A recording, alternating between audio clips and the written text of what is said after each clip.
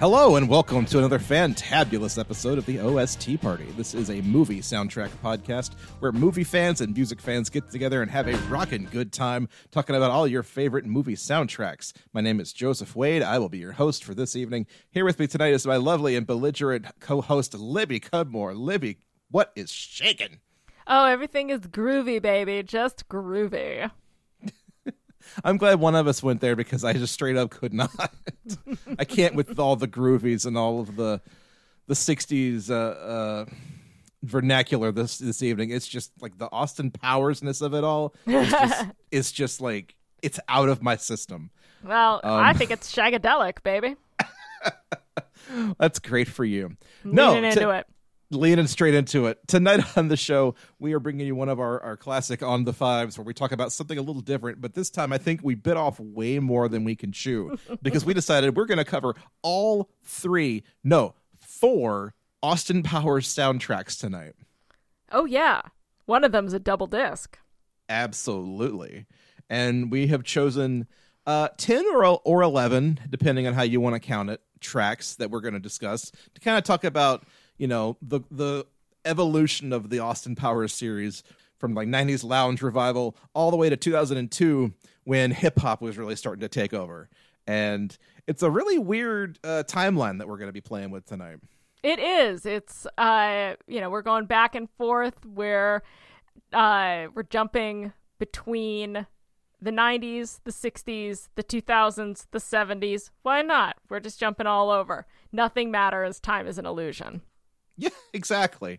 Like there's no rhyme or reason for it anymore. It's all just kind of like falling into the melting pot and become this culture stew that we're all living in now. Is this what it's like to be a teenager? Oh, yeah. This is like your dad is trying to foist his classic rock tastes onto you. Your friends are getting really into like whatever music scene's going on at the time. But all you want to do is just sit and listen to Burt Bacharach records. It's just a weird time to be alive. What am I talking about? Hey, before we get into Austin Powers, though, we got some business to take care of from our last episode where we talked about Wayne's World because we're double dipping on Mike Myers this month. Yes. Yeah, you know, I just realized it's been a whole month since we've done a show, but like we've been prepping Austin Powers because this has been a lot of shit that's been going on. This has been a big lift, but it was a really fun one. Get to revisit some surprisingly solid soundtracks that I think have gotten better since I was a teenager. I definitely have a deeper appreciation for Burt Bacharach now.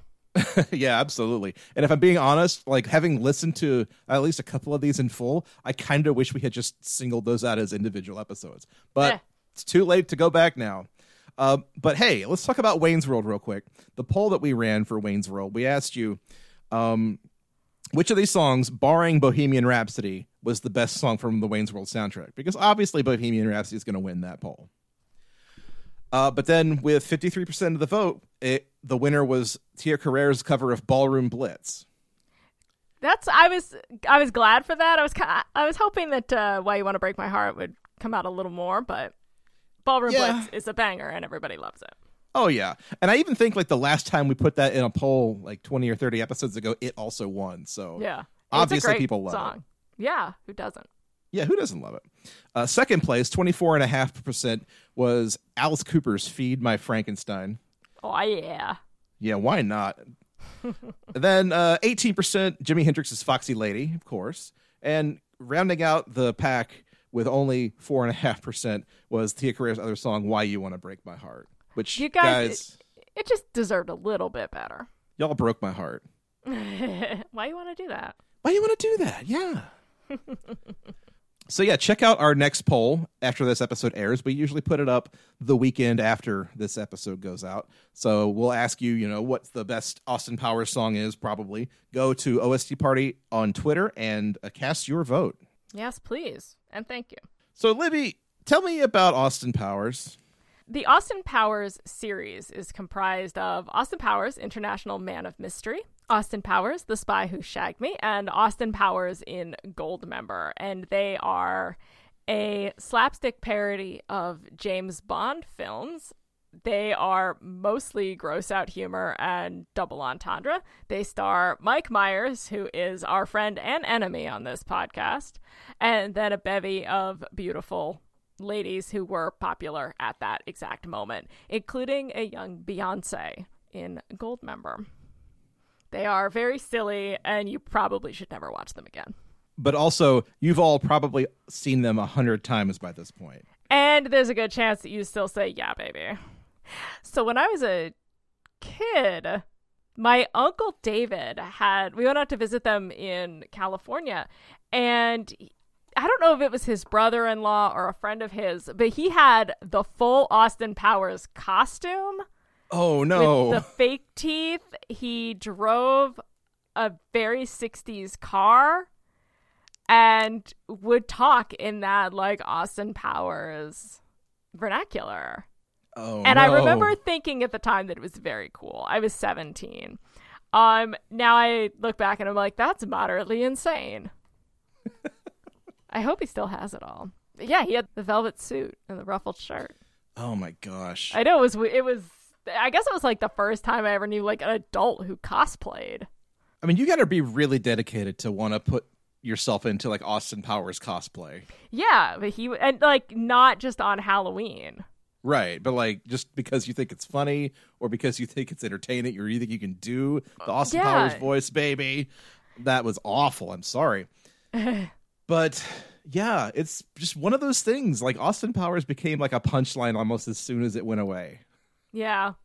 And they keep threatening a revival. We did have a brief revival at the Super Bowl this year. We did. There was a Dr. Evil commercial. I forget what they were advertising, but yeah, they definitely brought it back. And they keep threatening to do a fourth movie, and I cannot imagine any world in which that would be good. No. Although, if Austin Powers was revamped now, it would take place someplace in the 90s. Yeah, so like he would go back to the 90s. Going completely through the looking glass and just full-on crazy time mode. Yeah.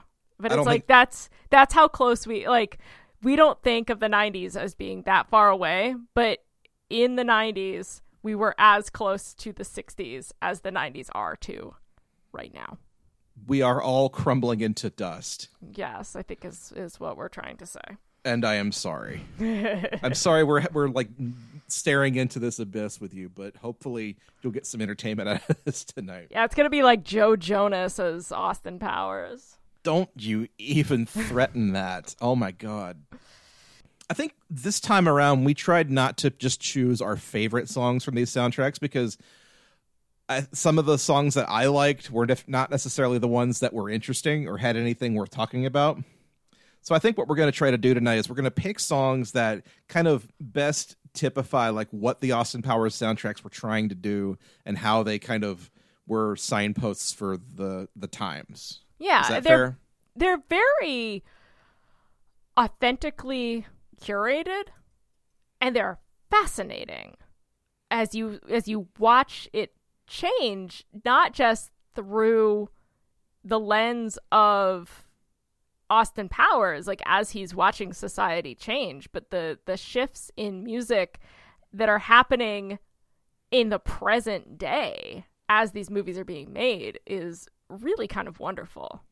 And when I sat down to listen to them, I didn't think about them in that way until I really started digging in and realizing, like you said, yeah, they're signposts for the transition between the 90s, the late 90s, and the early 2000s, which was such a quickly shifting landscape. Yeah, and it was just 5 short years between the first film and the third. And in those 5 years, you go from like mid-90s sort of like alternative pop all the way to like the rise of mainstream hip-hop. Mm-hmm. And Austin Powers kind of sort of threads that needle in a really weird way to where it's basically like the Dr. Evil character kind of becomes this weird hip-hop icon, for better or worse. And we'll talk about that a little bit, but I don't think we're really going to touch the Dr. Evil songs that much because they're bad. Because they're bad jokes. They're bad jokes and they're not funny. They're extremely terrible and should never be discussed, but we will discuss them. But they're also like an important part of this, equation. We can't stress that enough. But where we have to start, where we obviously have to start, is with what, for better or worse, is now referred to as the Austin Powers theme song, is Quincy Jones's Soul Bossa Nova. Let's go to a clip.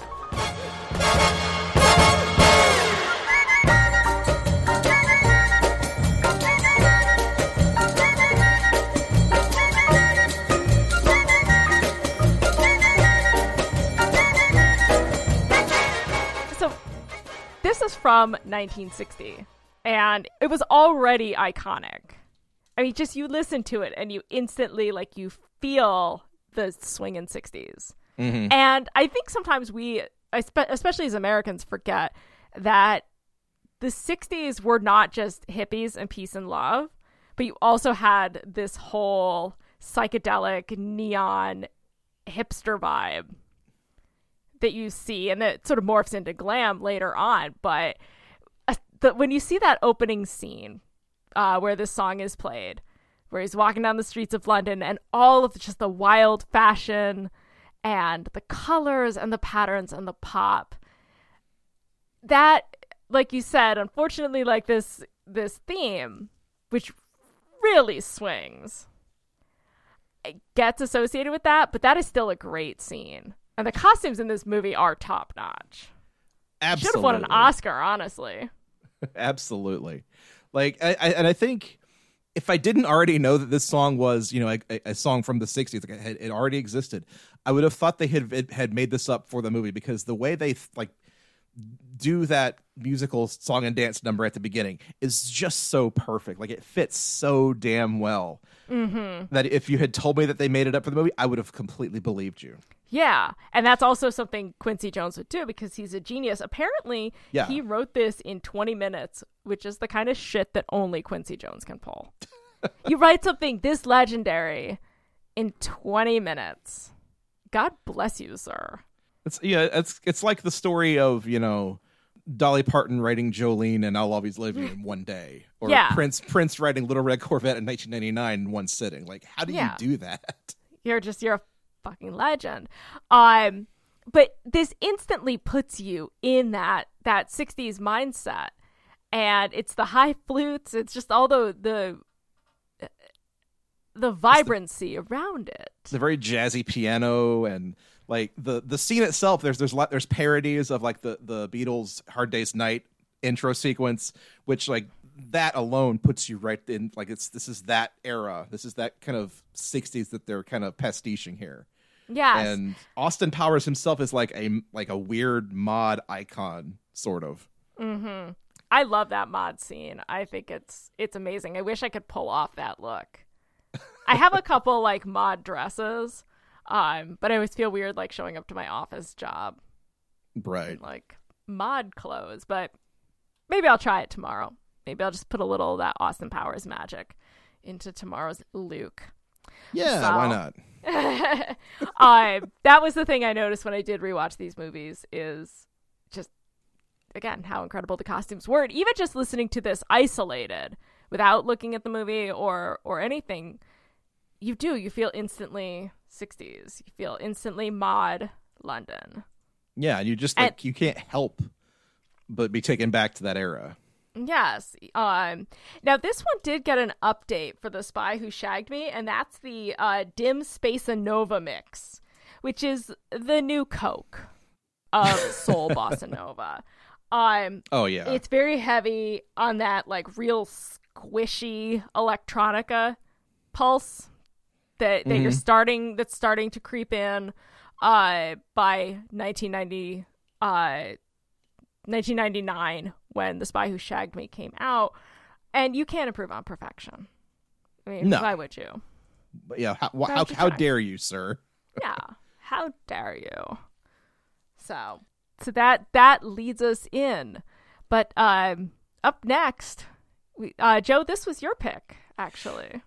But yeah, what this soundtrack, the first one at least, winds up doing is it takes artists from the mid 90s that are already kind of involved in sort of like 60s music revival, and it kind of spotlights them. Specifically, like we get the Cardigans with their song Carnival. Let's go to a clip. Yeah. I will never know, 'cause you will never show. Come on and love me now. Come on and love me now. I will never know, 'cause you will never show. Come on and love me now. Come on and love me now. Come on and love me now. And now this is one of those songs that, like, in the movie, it's sort of playing as like background music, but it's for one of the many like dance parties that are going on in the film, because it's just like that kind of like vibrant, fun, sort of jazzy kind of vibe. So many fucking dance parties. So many. Yes, and now this one, of course, is hot off the heels of the Cardigans' Love Fool, which was used in Baz Luhrmann's Romeo and Juliet, a film we will never talk about. But this was actually their first appearance on the UK singles chart. And this one is from 1995's Life, so it actually does predate Love Fool, even though this usage was post Romeo and Juliet. Right. And if you put a gun to my head, I would probably pick Carnival over Love Fool. I would too, and I think part of it is this one it's smoother and it's much richer than Love Fool. Yeah, it's the strings. I really love the string section in this song. Yeah, it's very melty, and you get a little bit of that Burt Bacharach chamber pop feel that we're gonna really lean into in a few minutes. And you can see where they kind of copy and pasted Love Fool. A little bit, yeah. So you work backwards into Carnival. Yeah. But like I said, like this is one of like the two main modes that this first Austin album kind of takes, where, you know, in this instance, they're featuring artists involved in like the 60s pop revival and kind of showing you what's going on in the scene now. And then later on we'll get into, you know, modern artists covering songs from that original 60s era. So we kind of get both spins on that same kind of theme. And it's kind of fascinating when I think about like 60s revival and what was happening culturally at this point. You know, we'd had two Woodstocks, one of them okay, one of them disastrous. You know, the Beatles had put out their anthology, and we were really getting back into the 60s, and we've talked about this a little bit on some of our other episodes, but we were really fascinated by the 60s all of a sudden in 1997. Yeah, it was like our baby boomer parents were hitting middle age and looking back on their youth with some degree of fondness, I think. Yes, and then turning around and selling us their clothes and their music. And yep. And I mean, Mike Myers, for his part, you know, all these movies, Austin Powers is like a tribute to his father and his, you know, all of the British culture that his father gave him over the years. So all of that kind of distilled and filtered down into this one weird character. Yes, and because his parents were from, what was it, Liverpool? I think that's right. And had moved to Canada, and so yeah, he was absorbing their 60s mod culture as a late Gen Xer, but a little Gen X nonetheless. Like you said with Wayne's World, it's like late Gen Xers, like play acting baby boomers for early millennials. Kind of, yeah. But I mean, I remember a lot of this stuff very distinctly because you saw it a lot in girls' fashion with the kind of Mary Quaint, the A-line dresses, the bold tights, the little Mary Janes. The thing that I remember most is like all of the Old Navy TV ads from this era look just like this. Oh, geez, yeah. vaguely remember that. Now, when did you see Austin Powers? It had to have been like when The Spy Who Shagged Me came out, because like I was definitely too young for it at the time. But then once 1999 rolls around, I'm 13 years old and I'm trying to find more quote unquote adult humor. And I think at that point, like one of my cousins said, "Hey, you should check out Austin Powers." So it was fed Seems to like me something a cousin would illicitly. do. Yeah, this was the woods porn of my era, except it was Austin Powers. Oh, I don't know if that's sad. Oh, it's sad. It's really sad. Not as sad as my story. Nothing ever is. No. No, I was in 8th grade when this came out. And I saw this on a date at the Park Theater. I saw this with my this guy I really liked. His name was Ben. He was so cute. And we saw it. His older sister chaperoned us. And I don't know what was going on, but like his older sister like slung her legs over his, and they seemed to be paying more attention to each other than to me. I don't know what that shit was about, but they were not happy with this film. And I think his parents were a little conservative, and it was a very uncomfortable experience. I don't remember anything about the movie itself, but I do remember looking over and my date's sister had her legs slung over my date's legs and his head was on her shoulder. And I'm like, "Hi, I'm over here." That's really weird. It was really weird. So they were weird. I don't know that I like that. I didn't like it. He and I dated very briefly. We broke up. He moved to a different school. We were friends in my early 20s. I know he went into, I think, the Navy after 9/11. And we lost touch, and that's probably for the best. He was an odd duck, sweet kid. Really nice. Good looking. Just weird. Just real weird. First boyfriend. So by the time the second one rolled around, I think I had a little better humor about it. I remember laughing a lot more. And I think later I saw the first one on VHS, and it was sort of funny again. I'm pretty sure I saw that with my sister. We saw it again at the Park Theater. The third one would have come out when I was in college. I'm sure I saw it with my boyfriend. I remember nothing about it, except that the joke was kind of worn out by then. Yeah, and we'll get to Bill Member in a little bit, but like we're not going to be talking about that soundtrack very much at all. No, it's mostly bad. Well, yeah, I mean, for my part, I guess I'll say, like I said, I came to the first Austin Powers pretty late, and it was right around when The Spy Who Shagged Me came out, and it was just kind of everywhere and unavoidable. And I know I didn't see that in theaters because it was still like a little too mature for my 12 or 13-year-old brain. But then, I definitely, snuck around and watched it on video. And by the time Goldmember came out, like my friends and I were all over that shit. Yeah. So no, at that point, it was well and truly over. Yes, it was. After 9/11, we just didn't have patience for Austin Powers shenanigans. After 9/11, nothing was funny anymore. No, and especially like after Shrek, like, okay, you've got your dumb franchise, like, don't go back to this well. Honestly, Yeah. they keep threatening a fourth one, and we're like, how about we don't do that? Yeah, we could just not. Yeah. It would be fine. It's good by me. So. Like Dr. Evil said in the first movie, there's nothing worse than an aging hipster. Ooh. Austin.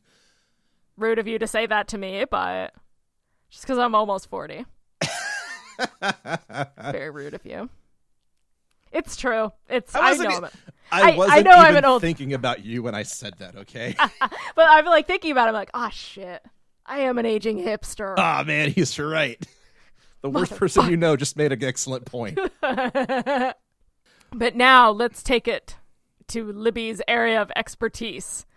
And Yes. that is, we got a whole fucking lot of Burt Bacharach. Oh, yes, because if there's one thing Austin Powers loves, it's some Burt Bacharach. If there's one thing everybody loves, it's some Burt Bacharach.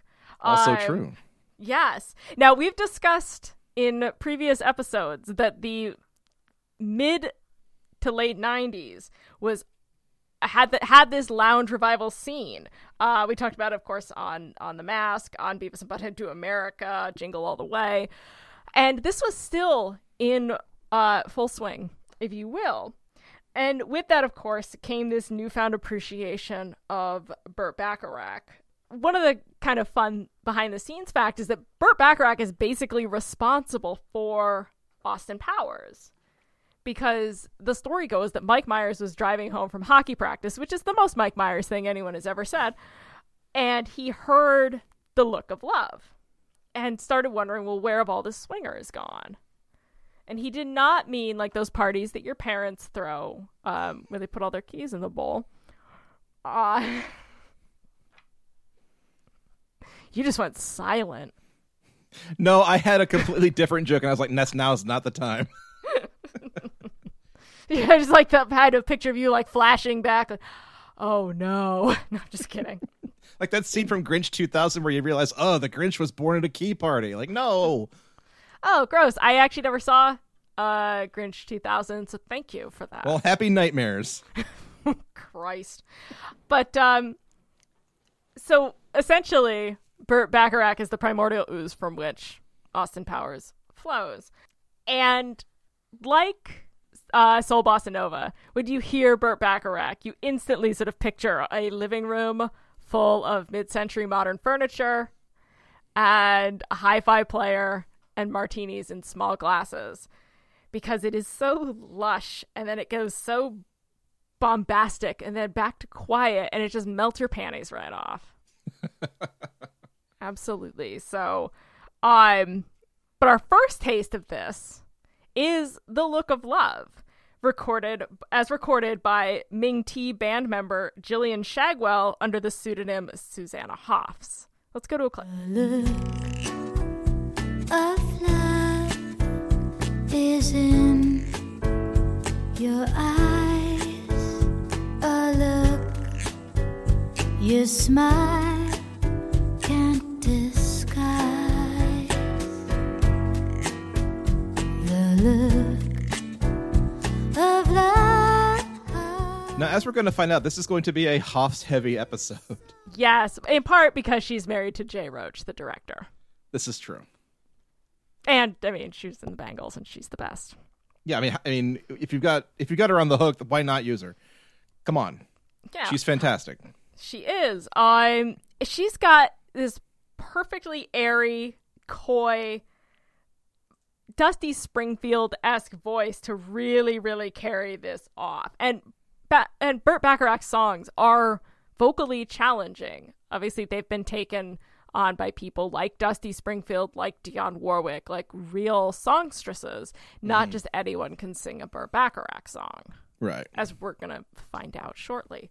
And really, the only indication for me, at least, that this song was recorded after like 1967 is the chorus, which has like a little bit of that hard 90s production polish on it.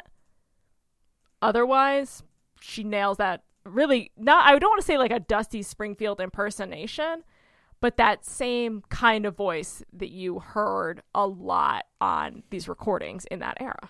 Right, yeah. And now in the movie, this is one where I'm trying to remember here. So Austin has been tasked with spying on one of Dr. Evil's henchwomen, and her name Go ahead and say it. is a lot of vagina. Say it a little louder. Eh? A lot of vagina. Her name is Pussy Galore. That's the joke. And all I will say here is that in the TV edits of this movie, I know they changed her name to a lot of cleavage, and I personally think that's a better joke. That's actually funnier. Because, oh my God, yes, she does. She certainly has a lot of that. Yes. Huh. I don't know how one would have a lot of the other. I mean, they can only be like so big, I guess. I mean, no, I'm not going to go there. Oh, But yeah, no, this song fits the scene perfectly. It's very sultry and very seductive, and honestly, I'm really into this version. yeah, and it's a very honest cover. I think at a time where we were starting to see a lot of ironic covers, and we see that, you know, we're coming up on like Me, Myself, and Irene. We're in the era of Pennywise and Me First and the Gimme Gimmes, where a lot of bands are taking their parents' music and doing dumb covers of it. We're also in the era of ska covers, but the less said about that, the better. Yeah. And I think it's important that this was an honest and authentic cover of this song. Mm-hmm. And also because I think we're about to get a second like Burt Bacharach song with a slightly ironic cover. Yes. Coming up soon here on the list. Yes. And that is What the World Needs Now with the Posies. And he actually does sing on this track. So let's go to a clip of that.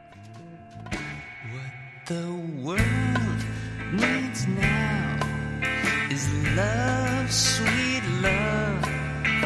It's the only thing that there's just too little of. What the world needs now is love. Now, having everything that you've just said, I honestly really, really like this cover. I like it a lot. This one doesn't do it for me. I feel like it would be really good on Beavis and Butthead Do America. I could see that, yeah. Yeah. I think what I like about it is like in the scene in the movie, Austin and his partner Vanessa are out on the town in Las Vegas, and like this really upbeat, really rocky, sort of jazzy cover of this Burt Bacharach song's playing while they're like touring Las Vegas, and it's very in your face and very like check out all the sights and sounds of Las Vegas, and like it's kind of like overload almost. But I think it works really well for that scene. Yes, and that makes sense. But then when you're listening to it isolated on the album, it's very jarring, and especially on an album that really, in so many ways, strives for that authenticity. This one just doesn't feel right. And I do like that they got actually Burt Bacharach to sing on it. That feels like a blessing to me. This one, it's just not my favorite. And it's as we've talked about, sometimes something will work in a scene but then not work on the soundtrack. And I feel like this is one of those that just doesn't quite land for me on the soundtrack. Yeah, and that's fair. But also this version is very hard to track down. Like there's only one cut of it on YouTube, and it's this weird like psychedelic kind of like slideshow version of the song. Weird. So, however, yes, all three of these were repressed on vinyl for I think it was in 2020 for Record Store Day. Oh, nice. So I got my hands on the first one and the second. I declined to buy Gold Member. And actually finding The Spy Who Shagged Me was really difficult. I've never seen it in a store. I actually ended up having to special order mine. I was able to find, and I've seen a couple other places that have had the original. They're really both worth picking up. Because the vinyl sounds beautiful. They're really gorgeous. Okay. And I think maybe the reason it was so hard to find The Spy Who Shagged Me is because of the three films, that one does seem to be like inexplicably the most popular. So that there might just be a weird demand for that one in particular. Yeah, I think that was it. Like there was a surprising demand, and we'll get to more of that. In fact, right now, because our third Burt Bacharach song, we have talked about on a very early episode. We talked about his duet with Elvis Costello from The Spy Who Shagged Me, I'll Never Fall in Love Again. Let's play a short clip. Yeah, why not? What do you get when you fall in love? You only get lies and pain and sorrow. So for at least until tomorrow, I never fall. Now, we've talked about how much I love this song and how I want to make out with it, but I've learned a little bit more about the context of it. Okay. And because just a year earlier, so Spy Who Shagged Me came out in 1999. In 1998, Elvis Costello and Burt Bacharach recorded Painted from Memory, which was an album of songs that they wrote together. And it is absolutely like mind-meltingly beautiful. Oh, and, okay. Yeah, and anyone who's ever listened to Elvis Costello can tell that Burt Bacharach was a huge influence on him. Like even as kind of a young, angry British boy, he had all these very complex arrangements that are clearly Bacharach inspired. But Painted from Memory was their first big collaboration. Obviously, we have this scene in The Spy Who Shagged Me where they actually do play the song in the scene. And Austin and Felicity Shagwell, played by Heather Graham, dance, and it's silly and wonderful. But Elvis Costello and Burt Bacharach continued to collaborate after this. They still collaborate even in present day. Burt Bacharach is something like 93 years old. But the song Photographs Can Lie from 2000's 18 Look Now, and Everyone's Playing House from 2019's Purse were both collaborations. Wow. I had no idea. Yeah. So they actually, this is a very fruitful time for them. And it's really wonderful, I think, that they continue to collaborate. Everyone's Playing House is one of my favorite Elvis Costello songs. That's really cool. Yeah. And I actually bought this soundtrack really for that song. And of course. Actually rewatched the movie a little while ago, like just for that scene. It's definitely like one of the highlights for sure. Yeah, and for a while it wasn't on any streaming services. It wasn't available on Spotify. Videos that get pulled from YouTube, so it was a really hard song to find. But now I have it on vinyl, and no one can take it away from me. Yeah, and I have the DVDs still. No one can take those away from me. Yeah, physical media, baby. But good for him for, you know, putting the guy in there. Like, that's just really cool. Yeah, it's a delightful scene. It really is. It's a beautiful little scene in an otherwise ridiculous and silly movie. And really, like, so few of the actual musicians on any of these albums actually appear in the films. It's kind of makes it feel more special. Yeah, Beyonce, of course, in the third one. Well, by the third one, all bets were off. Yeah, and Ming T. Ming T, of course. And we have one more Bacharach cover, because obviously we couldn't go into Goldmember without this next song, which is Alfie, What's It All About, Austin? Yeah. Again, covered by Jillian Shagwell. Of course. Let's go to a clip. What's it all about, Austin? Is it just for the moment we live? What's it all about when you sort it out, Austin? Are we meant to take more than we give? Now, of course, this is a cover of the Burt Bacharach song from the film Alfie, starring Michael Caine, because Michael Caine actually appears in Austin Powers 3 as Austin's father. I don't get it. Okay, let me start from the beginning. No. But like, is that a joke? It's a joke. It's like a reference that's like 3 references deep. What? It's called culture, Libby.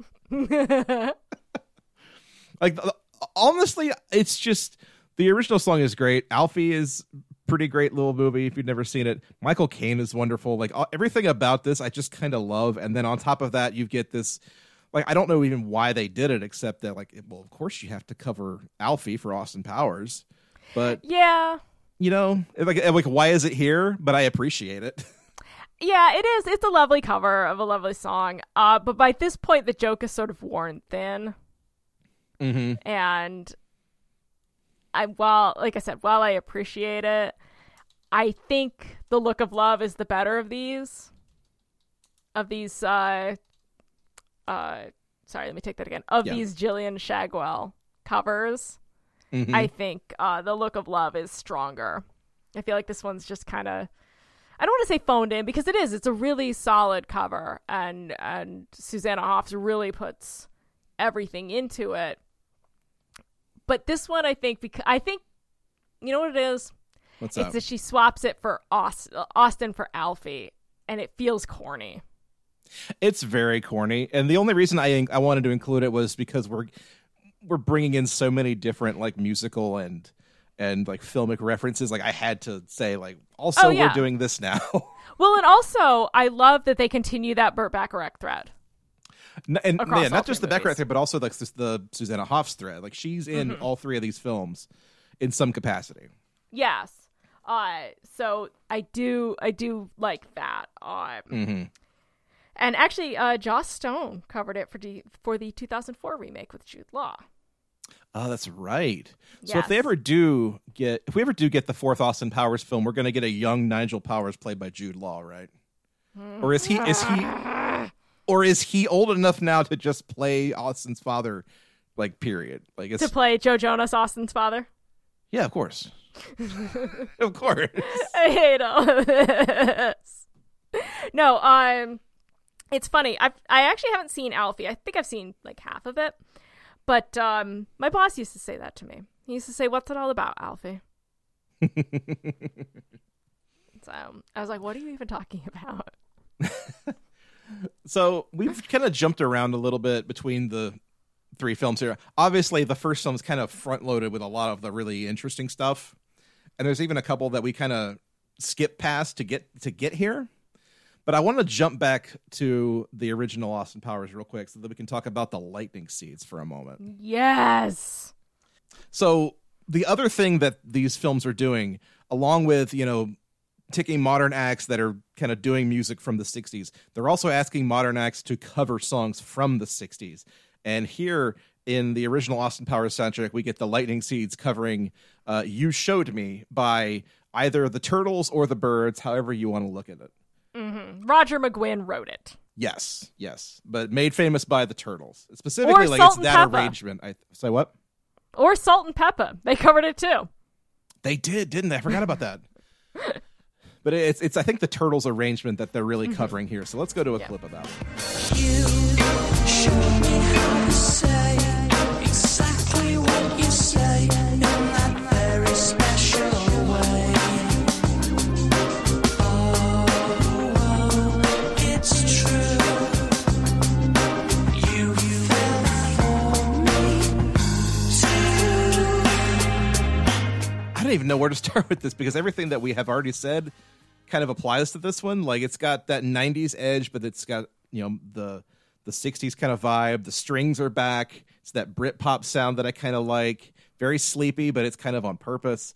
It's just a really weird, catchy tune, and I appreciate it.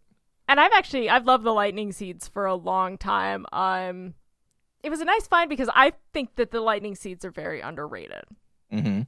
And so to have them on this soundtrack was, it was delightful. It's like, okay, more people can listen to them. This, I think, is one of the sleepier songs on the album. Oh, definitely. It's got like the whole kind of trip hop feel as we start heading into electronica taking over, which we'll start to see really in the third movie. It's a little anemic, but that's deliberate. And the video is terrifying.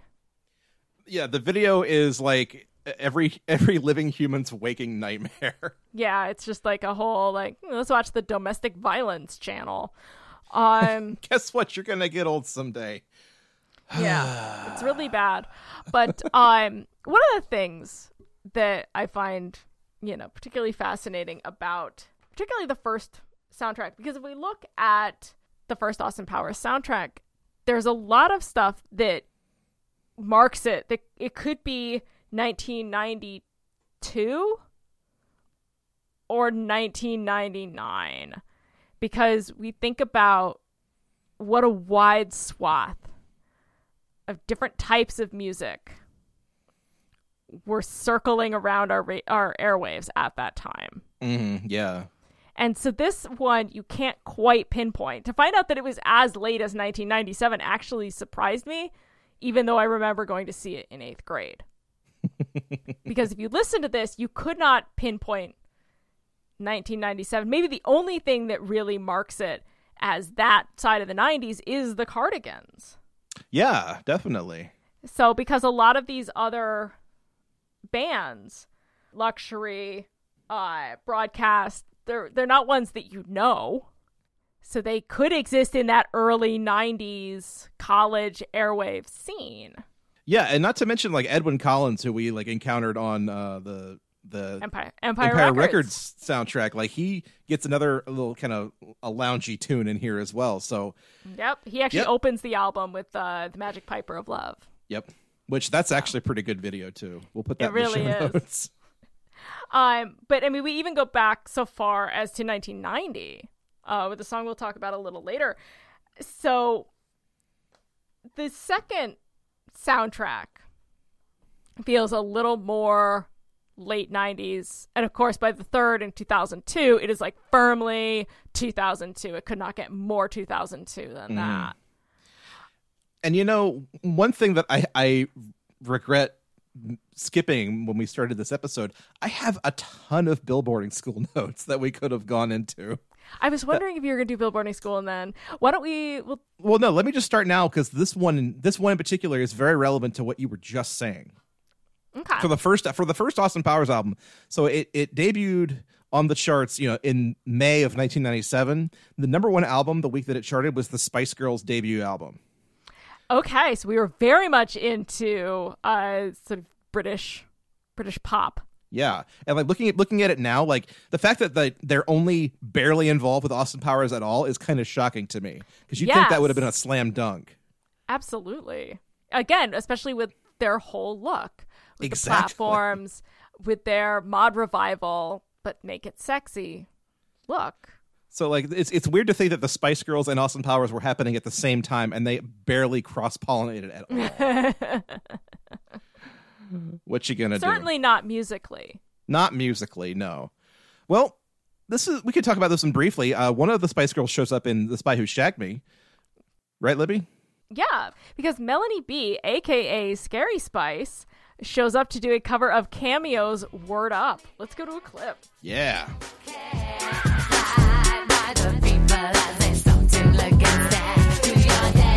Do your dance quick.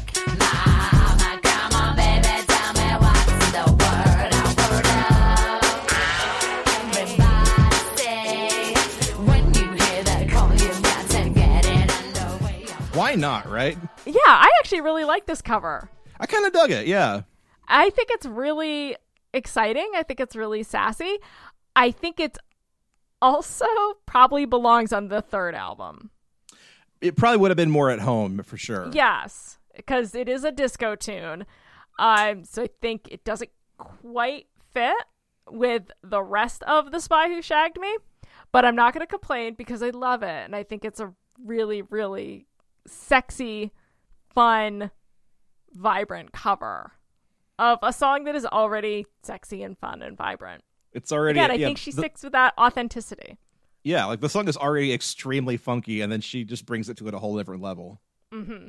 So it does, as we talked about with The Look of Love, it does have that like super 90s production value on it. Yeah. But I don't think that's a bad thing. And especially because, disco had a lot of polish and a lot of production behind it. Oh, yeah. So I think this is just, again, modernizing. And modernizing isn't always bad. And so I think this cover really does a lot. I'm excited about it. I think it's really fun. It's one of the little gems on Spy Who Shagged Me. Yeah, and this is another soundtrack where they really tried to push hard, like the modern artists covering 60s tunes. Sometimes to disastrous effect, and other times just, you get Word Up. And that's fine. Yes, and we might as well here talk about the disastrous one. Oh my God. Okay. I almost didn't even want to, but we're going to have to, aren't we? Like, it's the elephant in the room. It's Lenny Kravitz's American Woman, right? Oh, it's so bad. It's the worst. It's pretty terrible. Like, I mean, he famously said that, like, he couldn't do the guitar solo because he couldn't get the fuzz sound quite right. So he just threw it out the window. Like, he just gave up on the song entirely. Yeah. And it's weird because I wouldn't say a soft spot for this one. This is the one I think because this was the one that was playing a lot on MTV. Mm-hmm. And you heard this one a lot more. So this is, when I think of the song American Woman, this is the version I go back to. So hearing the original Guess Who version always throws me a little bit. Yeah, the original Guess Who version it's like one of those songs that is just like deeply entrenched in the 60s and there's really no getting it out. But Lenny Kravitz certainly tried, didn't he? Yeah, he tried his Dongdest.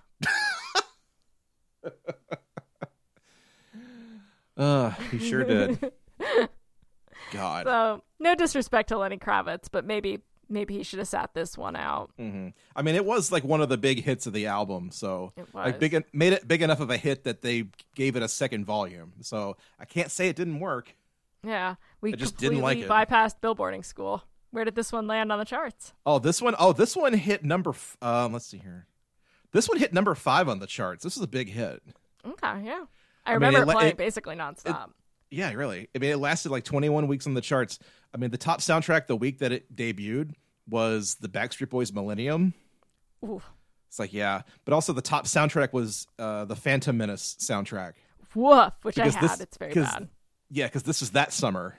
And also, of course, obviously, Austin Powers has to make a bunch of Star Wars jokes because it's the summer of Star Wars. Right? Yes. I hate But yeah, it. The Spy Who Shagged Me was such a hit that they gave it a second soundtrack, and that album only charted for 2 weeks, and it was the 2 weeks that Santana's Supernatural was number 1. Ooh, that was a hot one. Oh yeah, like 7 inches from the midday sun. That's the reference. But also, like with Lenny Kravitz and Mel B, like we also get modern covers of 60s tunes from REM and from a band called Big Blue Missile and Scott Weiland from Stone Temple Pilots. So like they're really going all in on these covers, and for the most part, they're just aside from Word Up, they're kind of uninspired. like They really are. REM doing Dragging the Line, like yeah, they kind of did it, but it's so tired. They just sound so tired. Yeah, and by this point, REM was kind of on the outs. We'd see them again with Man on the Moon, but they were a little tired. They hadn't got their second win yet. Yeah, I mean, they had just lost Bill Berry, their drummer, so they had 1 foot out the door already. Mm-hmm. So you can't really fault them for that, though. No, that's not on them. And I love their work on. I love The Great Beyond. That's one of my favorite REM songs. Yeah, that's a great song. Yeah. Just as we're talking about REM and Man on the Moon, Jim Carrey was originally supposed to play Dr. Evil, Oh wow. but he was busy doing, I believe, Liar Liar. That sounds And- right. Yeah.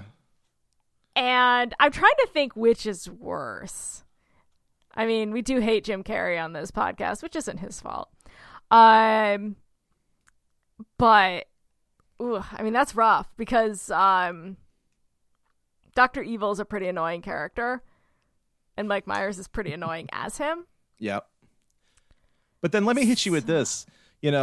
One of the reasons that Mike Myers and Dana Carvey kind of had a falling out was because Dr. Evil is basically Mike Myers doing Dana Carvey's impression of Lorne Michaels. Yes, that And is true. I have to wonder, did that not ever come up? Like, hey, Dana, do you want to play Dr. Evil in my movie? No, because he hated Dana Carvey. Right. So and then Dana Carvey hated him more because he basically did this. Yeah. So you just think like what could have been, but then Mike Myers winds up playing both of them.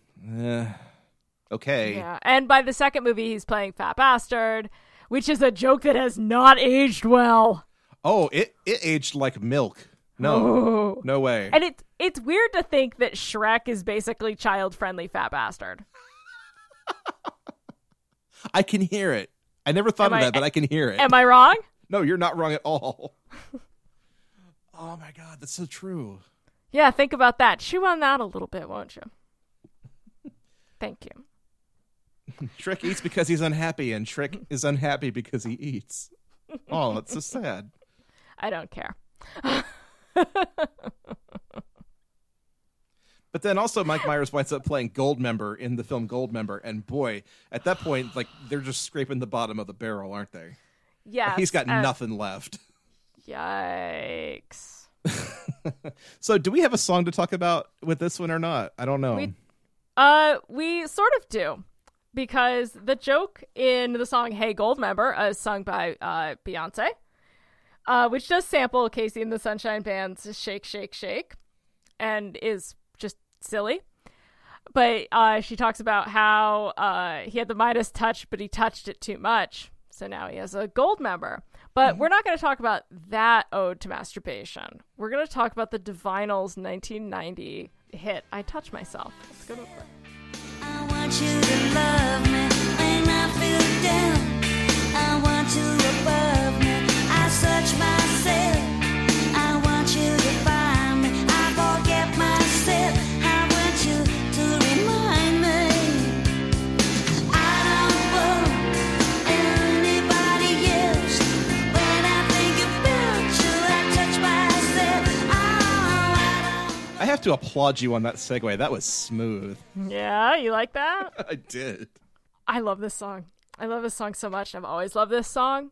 I loved it when I heard it on the radio. I loved it when I heard it in this movie. I actually bought a soundtrack collection. Not the Austin Powers soundtrack, but it was like songs from different movies because it had this, and I didn't want to buy an album where this was the predominant single Okay. because I still lived at home. Right. And I wasn't sure I wanted to buy a song called I Touch Myself and play it at my house. So it's like, oh, it was on there with like a bunch of other songs. I bought this Playboy for the articles, certainly. Exactly. Yes. It's funny because this song is one of those that I've somehow ended up with 3 copies of because I bought the 45 and then somebody bought me the Divinyls album. And then I bought the Austin Powers soundtrack. So it's like this and Hungry Like the Wolf. I somehow have like multiple copies of.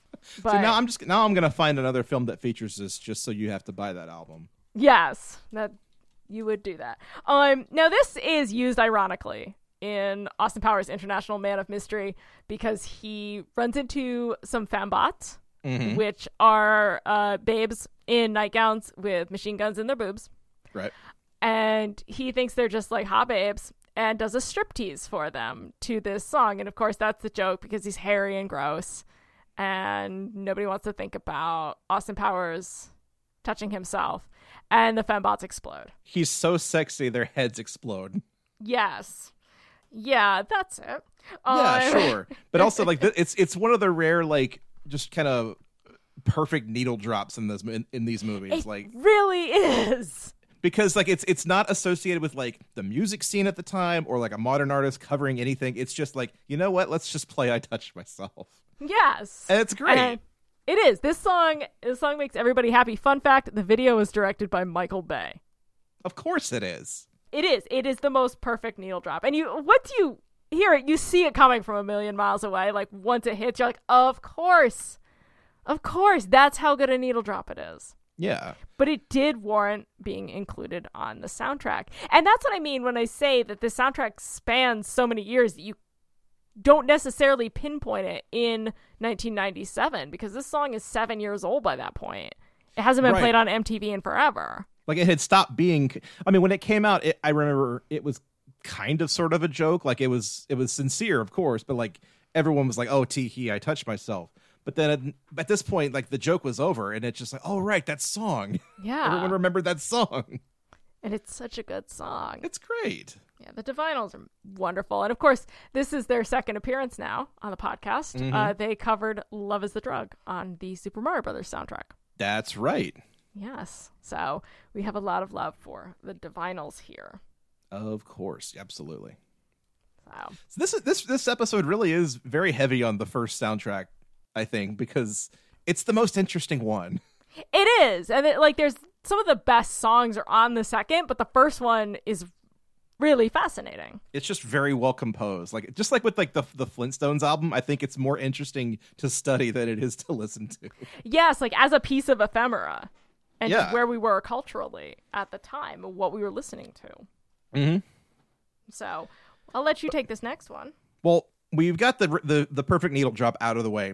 Now let's go to like a perfectly crafted parody. Mm-hmm. And it's the song that opens The Spy Who Shagged Me. It's the song Evil by They Might Be Giants. Evil is his one and only name. Evil, in his mind there is no other game. When your name is evil, that is good, or so you think, but you're so very wrong. It's evil, But being wrong is right, so then you're good again. Now, I can't believe at this point in the episode, it took us this long to get to like a perfectly crafted like James Bond song parody. Yes. And this nails it. And it very specifically nails like Shirley Bassey. Yeah. It's a perfect tone. It's just like, it sounds exactly like what like a 60s Austin Powers theme would have been. Yes. And if you're not listening too close to the lyrics, you could, like, if you heard this sort of in the distance, you could mistake this. But like, oh yeah, I guess that might be Goldfinger. I don't know. Yeah, I mean, it could be. You never know. Yeah, I mean, it's that spot on. Mm-hmm. And I like that they get these James Bond details in there, because we were, again, in a little bit of the Bond revival. I don't think this is the best Bond joke in the album, though. Really? So what would you say is the best? I would say the propeller head's crash actually really, really gets a very layered joke in there. Now, because this is a remix of Brass Incorporate's At the Sign of the Swinging Cymbal, which is it's a very British joke, because this was the theme of Radio 1's official chart show. Oh, okay. But as we've said before, the Propellerheads were having a little bit of a moment. And by 1999, they were known for doing James Bond themes, including Backseat Driver in Tomorrow Never Dies. Yep, but also on their own album, they did like a 12-minute remix of the theme from On Her Majesty's Secret Service, which itself is like an excellent, like an amazing, like magnum opus of like techno. It's awesome. Yes, and as we talked about on There's Something About Mary, we had History Repeating featuring Shirley Bassey. Of course, it all comes full circle. Yes, so I feel like that's a very, very weird and very modern James Bond joke slipped into the Austin Powers, the second Austin Powers movie. Yeah, it's very savvy on the producers' parts. I think, yes. Like people putting this soundtrack together, like they knew all these people that are kind of like tangentially related to James Bond in some way, shape, or form. Let's bring them in. And especially the contemporary Bond that was running sort of concurrently with this. And one of the reasons, as Daniel Craig has said, that they went back to such a serious James Bond is he basically said, Austin Powers fucked us. You couldn't do a fun James Bond because Mike Myers had already done it. Which is really funny when you consider that like the ending of Goldmember is all like the twist in Goldmember is also like the twist in Spectre, which came out like 10 years after Goldmember. Austin Powers beat them to their own joke or to their own like plot twist. Wait, what? Yes. I didn't see Spectre. Okay. Tell me everything. I'm not going to see it. So the end of Goldmember, it's revealed that Dr. Evil and Austin are brothers, right? Yes. The end of Spectre, it's revealed that Blofeld and James Bond are actually brothers. Oh, Jesus. That's funny. And I don't know if they did it on purpose or if they had any clue. Well, nobody saw Goldmember. Exactly. Nobody saw Goldmember, so who knows? That's hysterical. But it's like, so for all of Daniel Craig's complaining that like Austin Powers ruined James Bond, he was more right than he knew. Daniel Craig, you son of a bitch. Oh, man. Just make another 10 Knives Out movies. We don't even care. Yeah, why not? So. Get that Netflix money. Oh, so we are barreling down toward the end of this soundtrack, but not before hitting a couple of really heavy hitters. So, Libby, why don't you take it away? So the song that I think is best known, other than Lenny Kravitz's cover of American Woman, is Madonna's Beautiful Stranger, which was a huge hit from this album and got the music video, in which she's sent to seduce Austin Powers. Let's go to it. Used to be part of you.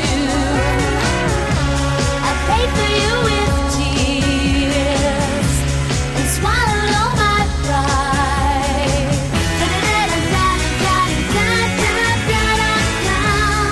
Beautiful stranger. I resisted liking this song for a long time because by this point we've hit Ray of Light Madonna, which came out a year earlier, and I don't love Ray of Light. I think it's just kind of a corny album, but this I feel like is the last good Madonna song. I could see that, yeah. It's wonderfully poppy and sexy and light, but without being daffy. Mm-hmm. And you can't escape that hook. And I think what did this song for me, like, again, I was like, I'm gonna resist this, but I remember being in my professor's car, and he had this on a tape that a friend had made him. And every time I hear it, I think we might have been going to see Sin City that day. No, we were going to the Paperbacks exchange. That was it. So it always reminds me of like this beautiful sunny day in Binghamton with this professor that maybe I had a crush on. And maybe still do. And listening to Madonna's Beautiful Stranger, I'm like, okay, this is my favorite song now. Everybody be cool. It was followed up by Depeche Mode's It's No Good, which is a real weird, that's a whole like wide swath to go across. Because that is a very gloomy song. Yeah. But those two are linked forever in my mind because of this mixtape. So Madonna, hats off to you. Last good song you ever wrote. Yeah, I kind of agree. Like because after this it was her music album, and I was really not a fan of that at all. Yes. And then I just stopped paying attention. What's really funny is, so she does this great banger song for a James Bond parody, and 3 years later is doing the theme for an actual James Bond, Die Another Day. Oh, that's right. So there again, Austin Powers beat James Bond to the punch. Yes, and that song was ranked as one of our least favorite James Bond themes in our James Bond on the fives. I still contend that is true. It's a terrible song. It is a terrible, terrible, terrible song. And how does Beautiful Stranger outrank it? This song for this dumb movie is better than the real song for the actual movie. It's bright. It's fun. For one thing, it sounds like a real song that people would want to listen to. Yeah. You know? How can you not feel good when you hear Beautiful Stranger? I know. It's great. And like the music video too is very silly, and I honestly kind of prefer it to the movie because it's Madonna seducing Austin Powers to the point where she's like, there's a scene where she's like rubbing her butt in his face while he's trying to drive the car, and it's I don't know why I don't know what I don't like you do, but I don't know why I think that's funny because like he's trying so hard to just drive and he's like grossed out by it, but she's rubbing her butt in his face. Yeah, because it's just like at that point, you know, she's, I think, probably like, Austin, slightly younger than my mother.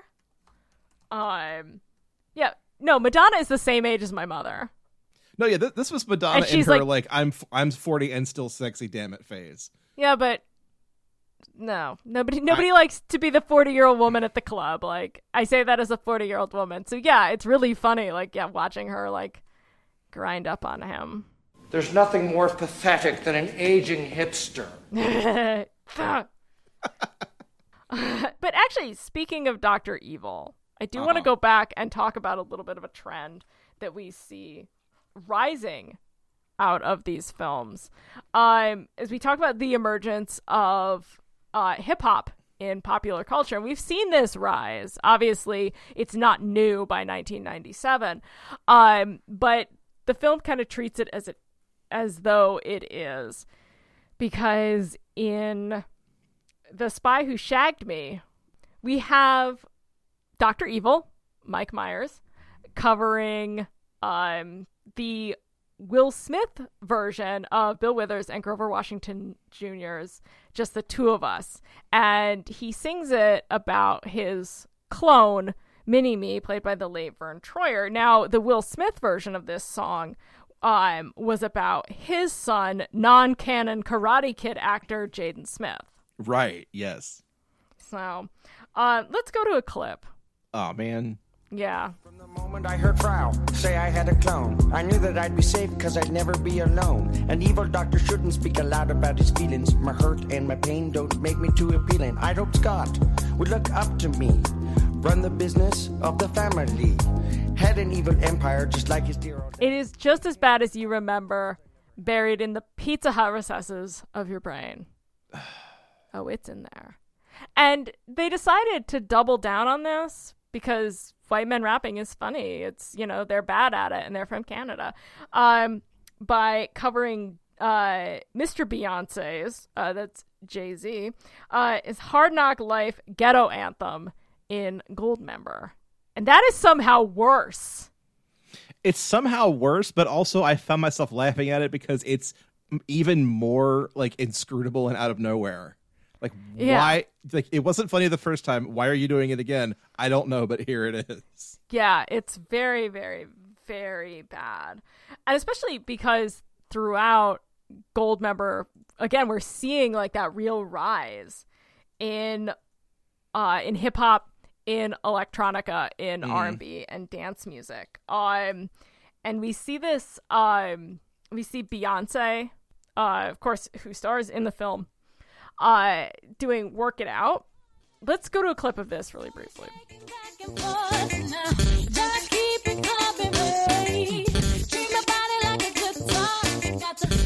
Keep on strumming, but in the back of my mind, I wonder, is it gonna be the last time? Well, if it ain't about loving, and you gon' keep it coming, well, baby, with me, that's fine. Now, there was this horrible trend in the early aughts of that fake 1940s yell singing. And I feel like it kind of started here because a couple years later, Christina Aguilera did her Back to Basics album, which just because you put on red lipstick and yell does not make you from the 40s. It's like supposed to harken back to like jazzy times, but this is disco, Beyonce. Why are you doing this to us? It's so terrible. It's so terrible. It's rough, and I feel bad saying that because I know the Bayhive is out there, and I know listening. And I feel bad because Britney Spears' Boys is also on this soundtrack, and that even is also worse. It's really terrible. It's absolutely dire, and I feel bad for everything Britney has been through. But Janet Jackson recorded this song. Why'd she give it to a dummy like Britney Spears? I'm sorry, I don't get it. I don't get Britney. I mean, at least they had the good sense to like turn her into a fembot and blow her up in the beginning of the movie. That still doesn't excuse putting it on the soundtrack. Yeah, in retrospect, it feels mean. I'm just like, well, why are we so mean to Britney that we wanted to kill her all the time? But that's just one of those things. Like I will never understand. I think by this point, I was a little like, get off my lawn, with the youths.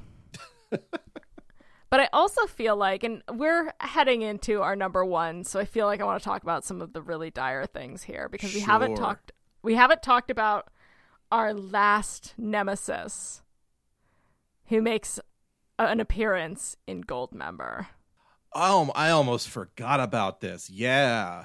Because it is 2002, baby, and you know what that means. We are in the post-Shrek landscape, and there's only one man who has risen.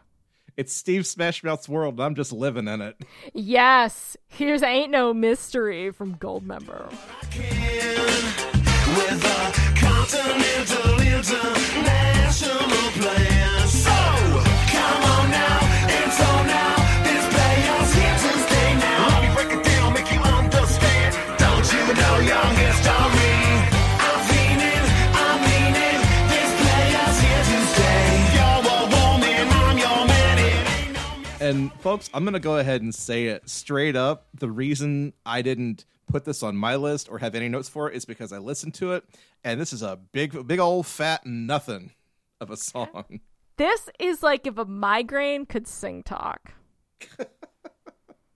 This is exactly like what a migraine feels like. Yeah. I can't believe I'm actually going to say this, but this could actually be pretty funky if Steve Smashmouth wasn't mouth farting all over it. Like, it's got a pretty groovy bass line there. Yeah, it's okay. I mean, it's like white guy hip hop, sure. But it's got like a little funk kick to it. And I think in like a better producer's hands, Like, let Mark Ronson run wild with this. Get Bruno Mars on it. I don't know. You might actually be able to make something out of this, but then you insist on putting Steve Smashmouth and his fucking bowling shirts in there. Or, I mean, hell, you had Pharrell Williams do the Beyonce song. Couldn't you have him do this one, too? He did the Britney Spears song, too. Yeah. I know. What's Pharrell doing? It's inexcusable. And I'm like, just because you used All-Star and Shrek does not mean that you owe Steve Smashmouth your life. Did he pull you out of a burning car? Why is this on here? I mean, unless that's exactly the reason, I don't know. Well, I feel like we would have never stopped hearing about that if that was the reason. He would have been like, I fucking pull my Mars off a burning car. Fuck your parents. Yeah. No, you're right. Because if that was actually the reason, we would have gotten the Smash Mouth like biopic starring Mike Myers as Steve, right? That would have definitely happened by now. No. It would have gotten 4 sequels, and it would have a remake series on Netflix by now. Yes, and somebody would have had to play Steve Smashmouth's dad and be like, I'm not disappointed in you, son. Starring Guy Fieri as Steve Smash Mouth's dad. Really, the only reason we're talking about Smash Mouth at all right now is because like they're back in the news again for some reason. So for some reason, they have a new lead singer. Yeah. There's a new Steve Smashmouth in town. Steve's 2.0. And they got a good start by covering, of all fucking things in the world, Rick Astley's Never Gonna Give You Up. Like, all right, guys, you do you. Yeah, you guys are assholes. We get it. You're just assholes. Leave Rick Astley alone. Remember what we were talking about earlier with like the shitty ska covers of like classic songs? Like, yeah, we're back to that again. No, the late 90s are coming for us all. Nope. Well, let's wind this down and come back around to where we started. Yes, because we haven't talked really about the Austin Powers origin story yet, and we thought we'd save that for last. Yes. Take it away, Joe. Because where Austin Powers came from is, I guess after the Wayne's World movies happened, Mike Myers decided to start a band with Matthew Sweet and Susanna Hoff called Ming T, where they all assumed like 60s era like mod characters and play like swinging 60s tunes together.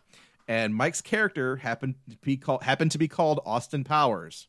And at some point, one of the band members said, "Hey, Mike, you should write a movie about Austin's origin story." Thus, Austin Powers, International Man of Mystery.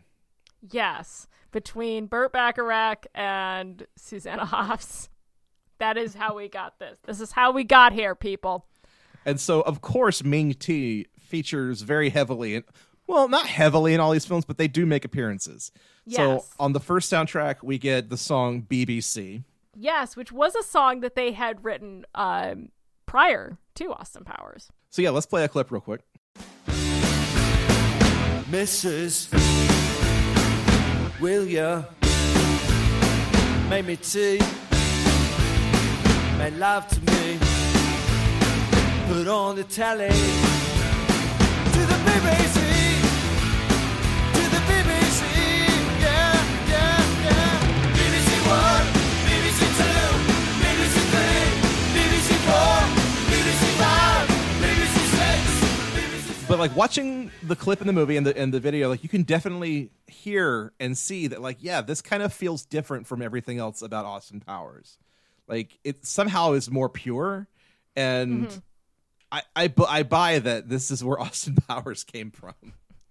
Yeah, that it really tracks. It's very, very, very catchy, and I have loved Matthew Sweet since that first mix CD with the Lightning Seeds. The CD opened with Winona from his album Girlfriend, but so I've loved him for years, but I did not know that until doing research for these albums. Mm-hmm. That he was in Ming T. I knew he had done stuff with Susanna Hoffs, but I didn't realize that Ming T was one of those side projects. Well, see, I had known that there was this band in these movies called Ming T. I had no clue that Susanna Hoffs was one of them. Yeah, and I knew that they existed like within the movie, but I didn't realize that they predated the films. Right. Which honestly makes the whole like Austin Powers thing infinitely more interesting to me, that like it spun out into this weird comedy franchise. Yeah, like imagine a joke that you tell with your friends. Imagine, if they made a movie based on Boos, like a dumb joke that we made, and now there's like 4 movies about Boos. Or imagine if like Richard Cheese was like central to the Marvel Cinematic Universe. Like, no, it just doesn't make sense. But now I want it more than anything. Oh, of course. Ugh, it just doesn't track. Richard Cheese and the Multiverse of Madness. Let's do it. Ugh. I haven't thought about Richard Cheese in 15 years. Oh boy. Oh boy. Remember Dawn of the Dead? Those were the days. But Where were we? I lost my train of thought. But no, BBC is one. Like my sister and I used to quote that just to be like BBC One, BBC Two. I love the BBC. Yeah, it's a great song. It's got a very like early Who kind of vibe to it. I really enjoy it. Yes, that's it. You nailed it. Like it's early Who. That's all it is. So, but they really they nail that style. Yeah, they do. They really hit it hard. And then moving on to The Spy Who Shagged Me, we don't really get a Ming T song, but they do kind of play like interstitial clips. But every time we see Ming T in the film, they're playing the Who's My Generation. Yes, which does appear on the soundtrack. Yes, of course it has to. You have to do. Yes, but we don't have the Ming T interludes. It's kind of a shame. Like, why couldn't we have gotten like a Ming T cover of My Generation? Yeah, or even get the bumpers in there because they are kind of clever. They're pretty cool. So. But then finally, coming all the way back around to the very end, we get one last Ming T song, and it's kind of on the nose, but it's still pretty fun. It's so on the nose. It's Daddy Wasn't There. Ugh. Let's do it. Daddy wasn't there.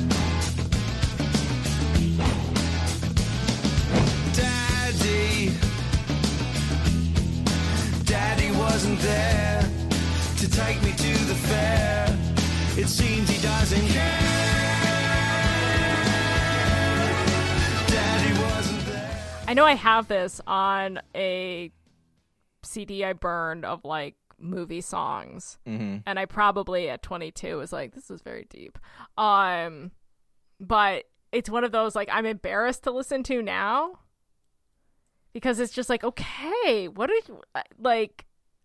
It's quit working out your shit with your dad. You and Tim Burton both, man. Gen X dudes and their dads. Go talk to Steven Spielberg about it. You can. He's in the movie. I mean, this one, you're right. This one compared to BBC, this one's not as good, but it's still, I don't know. I guess I just enjoy having Ming T around. I wish we had gotten like a whole album with these guys. Yeah, I want a Ming T musical. But I think with this one is that it doesn't, lyrically and tonally, doesn't fit anything else. Like you said, BBC apes The Who. Right. But this is just like a sad middle-aged man whining that his dad didn't love him. And that there's no, like, what is it? Like, it's the mod Cats in the Cradle. Yeah. That's true. And it like, doesn't fit. There's no, like, yeah, you're right. There's no, like, identifiable, like, who is this supposed to be aping kind of thing and to it. And it doesn't have, even, like, when you think about other lyrics at the time, it's so straightforward. And it lyrically, it's more singer-songwriter, which we were getting into in the 70s, but we don't see any on that soundtrack. Well, that kind of fits, though, because, like, in Goldmember, they're moving the music kind of more into the 70s a little bit. You get the disco vibe. They're on the soundtrack, there's, like, the weird Dr. Dre remix of the Rolling Stones' Miss You. Yeah. Which is interesting, but, like, that's the idea they're going with, but they don't really flesh it out the best that they could have. No, they don't flesh it out as well as International Man of Mystery. No.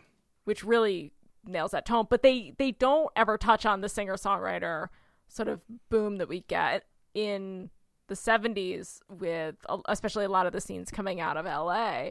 Right. And so to have singer-songwriter lyrics on this like generically 60s late 60s tune doesn't fit, and it just seems so shoehorned in there. Susanna Hoffs deserves better than this. I mean, I guess really when you think about it, like, what's funny about like Mike Myers singing a Harry Nilsson song or a James Taylor song? Kind of nothing. It's Yeah. just sad. Yeah, Which, it is. you know, it's really that's- depressing. That's kind of the whole third movie in a nutshell. It's just sad. It is. And it's just like, that's a drag that your dad wasn't around. I guess. I'm sorry. Can you bring Fat Bastard back? Is he gonna fart? But then you look at Michael Caine and you're just like, I can't stay mad at you. I can't No, look you at that can't say- face. You can't say mad at Michael Caine. No. Such a lovely man. He's the best part of anything, really. You know? Truly. We don't deserve him. From Jaws the Revenge to Austin Powers 3. Michael Caine all the way. Yeah, it's Michael Caine doing stuff that he shouldn't have to do. Exactly. Michael Caine paying the bills is better than most actors' best days. Fair. Fair. That's a stretch, but you know what? I'm going to stick with it. Yes. So that is the Austin Powers franchise. The entire oeuvre, start to We finish. have covered it all, soup to nuts. I can't believe, and we did it in under 90 minutes, which is amazing. I know. We're so good at this. We've taken you through Austin Powers from start to finish. So, Libby, what's going on next time on the show? All right, we are going back to the 60s again, but this time it's via the 80s as we talk about Dirty Dancing. Oh, just in time for its 35th anniversary. Yes, indeed. We're going to have the time of our lives. I can't wait. It's going to be great. Cannot wait to put Baby in a corner. No. Nobody puts baby in a corner. So, Libby, where can our listeners find you on the internet? You can find me on Twitter at Libby Cudmore. You can find me on Instagram at record_Saturday. Joe, where can they find you?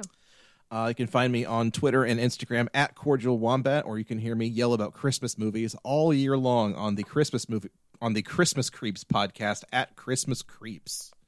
And you can send us anything you want on the OST Party Twitter at OST Party, or email us ostpartypod@gmail.com.